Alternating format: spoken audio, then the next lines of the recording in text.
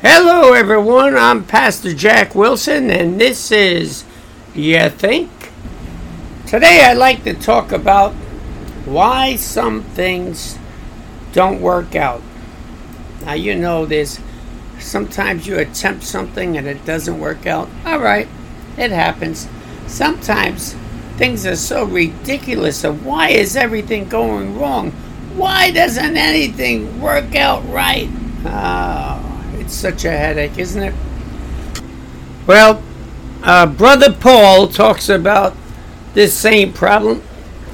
He says in Philippians chapter 3, verse 13, "Brethren, I count not myself to have apprehended, but this one thing I do, forgetting those things which are behind, and reaching forth unto those things which are before, I press on towards the mark for the price of the high calling of God in Christ Jesus." Now you might say, he's not talking about failing and having problems. Oh, wait a minute. Don't you know good old brother, you read about brother Paul. They said he was stoned, he died 3 times, he was in prison, they beat him, they punched him, oh my goodness.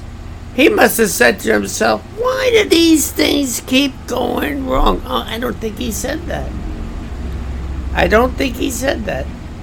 I think he said, I press on towards the mark for the prize of the high calling of God in Christ Jesus.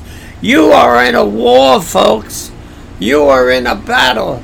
This whole political scene, the whole religious scene, the whole life scene, whatever it is, you are in a battle. God never told you you will win every battle. God said he will be with you in every battle. Now, I know maybe that's not too appealing to you, but he was with Paul every step of the way. And Paul took it. Why? Because Paul was an example to us of what a Christian could be. Imagine leaving your house in the morning, but you have no plan. And so you get out of the door, close it behind you, stand there and say, where am I going? I know. Sounds ridiculous, but without a plan, you can't go anywhere. Paul said he did not think he obtained all that he strove for, but he forgot his failures, things that happened before, and he pressed on towards that mark. What is that mark? It is the finish line. It is the goal set up for which we are trying to achieve. Where is that finish line? Well, I'll tell you. It's at the end, where we're in glory. It never ends. We never stop pressing on towards the goal. We never fight hard to do what we're doing. Sometimes I see this political mess. I say, I want to give up. I want to stop already. It's enough. But Paul wouldn't have said that. Paul would say, I press on towards the mark. If I would have asked most of you, you would answer me and say, Pastor, I have no goal. And that's sad. Just like leaving the house with nowhere to go. You will stand still and get nowhere. And just because you're not walking out of your house and you do know where you're going to the movies or you're going to the store or whatever, you have no real goal. You really don't know where you're going. These temporary things, going to the movies or going roller skating or doing something, is temporary entertainment. It's not pressing on for the goal. How we won souls. This is the way we came to Piatas. How we won souls and how we attract others is by building up the body. To see a bunch of unhappy people saved, but with no happiness, is not a good advertisement for the church. Right now, all we can do is testify that before Christ. Life was not good, and now it's good. I want to see it better. God gives us blessings. He brings us to happier places. But you got to work for it, folks. God wants you to press on for the goal. If someone gives you a drug for your pain, you will feel good. You will accomplish nothing, but you will feel good. So many have accepted Christ as their Savior. He's a good drug. I say that not disrespectfully. He makes you feel good. You are saved. You sing the songs. You witness. You read the Bible. That is all great. Now, how about you? Where is your mark? You have to have one job. Sit down today and write out your 5-year plan. Where do you want to be in 5 years? And what will you do when you get there? I remember I was a young teenager. I was 17 years old. And I said to myself, I'm 17. I hold my whole life ahead of me. I got saved at 17. And I went on a roller coaster ride, a Christian roller coaster ride. Yeah, that's where you do good, and then you do evil, and then you do good, and then you do evil, and you go up and down, and you have no real goal. You know what makes you happy? It makes you happy to serve God, and you do that, and then you get, sidetracked, and you go off and you do some bad stuff, and I did that for years. No goal. Finally, God called me in my heart. He told me I was going to be a missionary. I had become a pastor, and that was good. But it wasn't really doing what I needed to do. It was a Sunday thing. It was a Wednesday night thing. It was like many of you do. Go to church Sunday and Wednesday, go home, wait for the next week. And that just wasn't good enough. I went to the Philippines, and God told me I was going to come back there and become a missionary.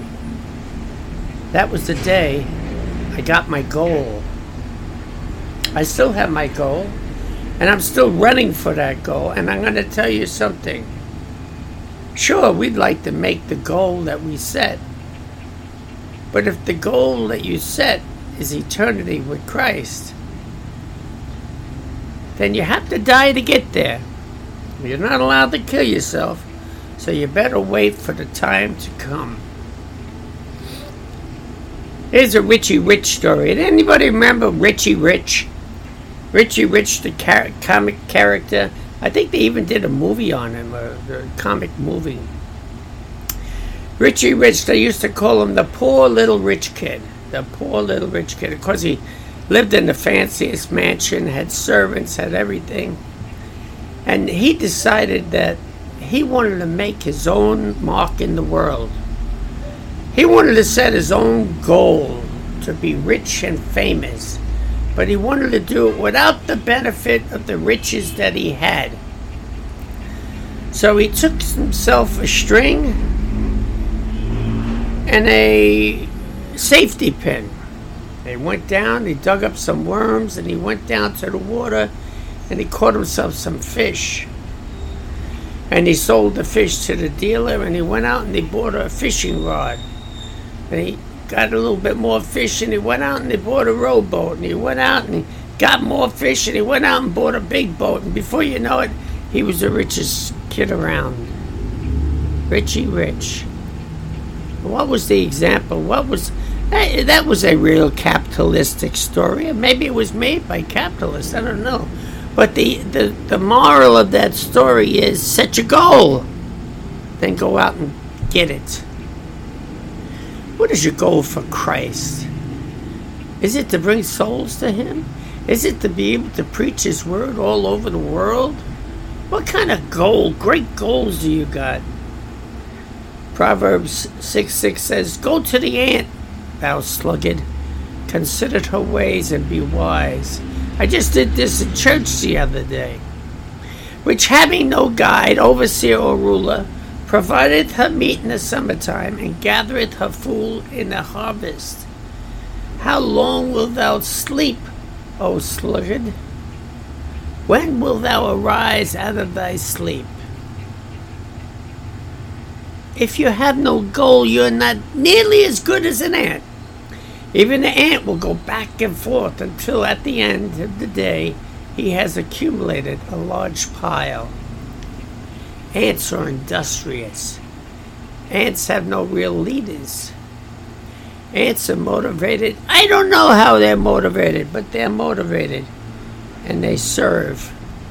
And they do a good job. Look to the ant, you sluggard. Don't go to sleep. A little folding of the hands, a little slumber. Do you get a little money and immediately spend it?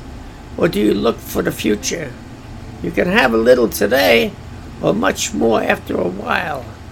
It's up to you. What you're building now could be gigantic in the future.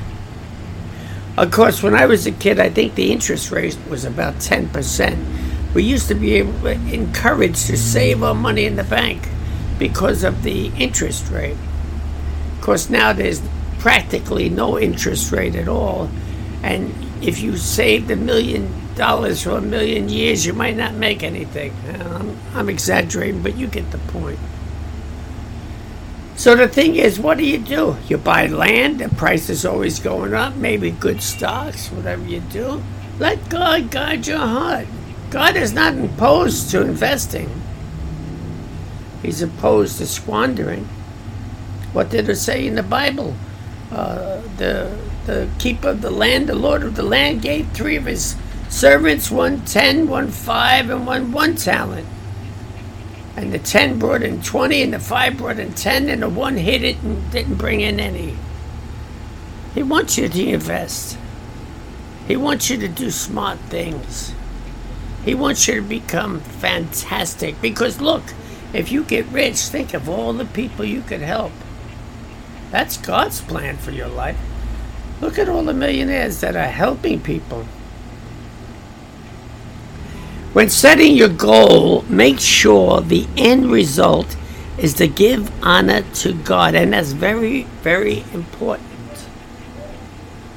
Because if your goal is not to honor God, your goal is worthless. I don't care if you make billions of dollars, your life is over. Waste. My goal is to build a compound. To build daughter churches, perhaps a hospital, perhaps a way to employ people, maybe a small village. My goal is not to fill my bank account with wealth for me, but in the process I will want to build my house and a vehicle. I would want my children to go to good schools for college. It's a goal. Oh, will I ever reach that goal? I'm thinking, if God wants me to, I will. It's not up to me to reach my goals. It's up to me to go for my goals. How many of you have said, that's impossible? That's the impossible dream. I can't possibly get to that point. I can't possibly do this or that. And so you do nothing. That is your demise. That is your demise. When God is your focus, your own personal desires will also be accomplished. Have you ever read this one? For verily I say unto you, that whosoever shall say unto this mountain, Be thou removed, and be thou cast into the sea, and shalt not doubt in his heart, but shall believe that these things which he saith shall come to pass, he shall have whatsoever he wants. And you think to yourself, this is impossible. Don't think it, because you don't know what it means. So therefore I say unto you, what things soever you desire, when you pray, believe that you receive them, you shall have them. And all that means is, it's very simple. Nothing is impossible for God. And if he has caused you to believe it, it will be done. Now, that's your secret, folks. God says, if you ask anything in my name, you have to be serious about it. Don't stand there and say, okay, God, give me $1 million right now on the floor in front of me. That doesn't work, folks. God has to put in your heart the desire to ask him for something. And once you have that desire, he won't turn you down. He won't turn you down. It means that if he has caused you to believe it, it will be done. If God puts it in your heart, believe it, and it will be done. I tell my people in church, I say, if I drop dead of a heart attack and fall on the floor, and God tells you, run over to me, put your hands on me and pray, do it right away. I'm going to recover. But if you don't hear God telling you, don't do it. You'll make a fool out of yourself. Be a worthless endeavor. Because it's only God that does these things. It's not your wonderfulness that is able to cause miracles and things beyond your control. No. Can you make a mountain jump into the sea? Sure you can, if God wants you to. If God wants you to. And once you know that secret, you'll want the things that God wants, because that's the things you're going to get. So you better get used to it. Why do I want you to prosper? Oh, by the way, John wished the same for his people. 3 John 1:2. Beloved, I wish for all things that thou may prosper and be in health, even as thy soul prospers. What did he want? He wanted his people to prosper and be in health. Was that a secret recipe? A secret incantation that he made, and all the people got rich and was healthy and never died? No, of course not. It was his desire for them. Because as the commercial on TV said, when you look good, we all look good. In other words, if your life abounds in Christ, others will see it and be interested. Imagine seeing a homeless people living in a box, and he wants to tell you about the riches in heaven. Come on, it would be hard to believe. But if others see you as clean, decent, respectful, knowledgeable, they'd be more apt to listen to you. Make a 5-year plan. Set your goal. And start your race. Run that race. Run it hard. Run it fast. And I guarantee you, whatever you achieve as you're doing it, you will have peace and joy and happiness. And it doesn't matter, because you will be blessed. God will give you the desires of your heart. Didn't what's his name? David. Didn't David ask for that? It said, David said that God should give the desires of his heart. Now, he didn't want God to fulfill his desires. He wanted God to put God's desires in David's heart. Why? Because if God's desires are in your heart, you want what God wants. And if you want what God wants, you'll always receive that blessing. And you will be at peace. God, help these people to understand how wonderful you are, how loving you are, how much you care for them, oh Lord God, and let them obey you.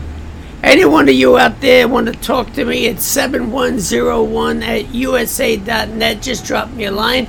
I'd be glad to hear from you at 7101@usa.net. God bless, and see you next week.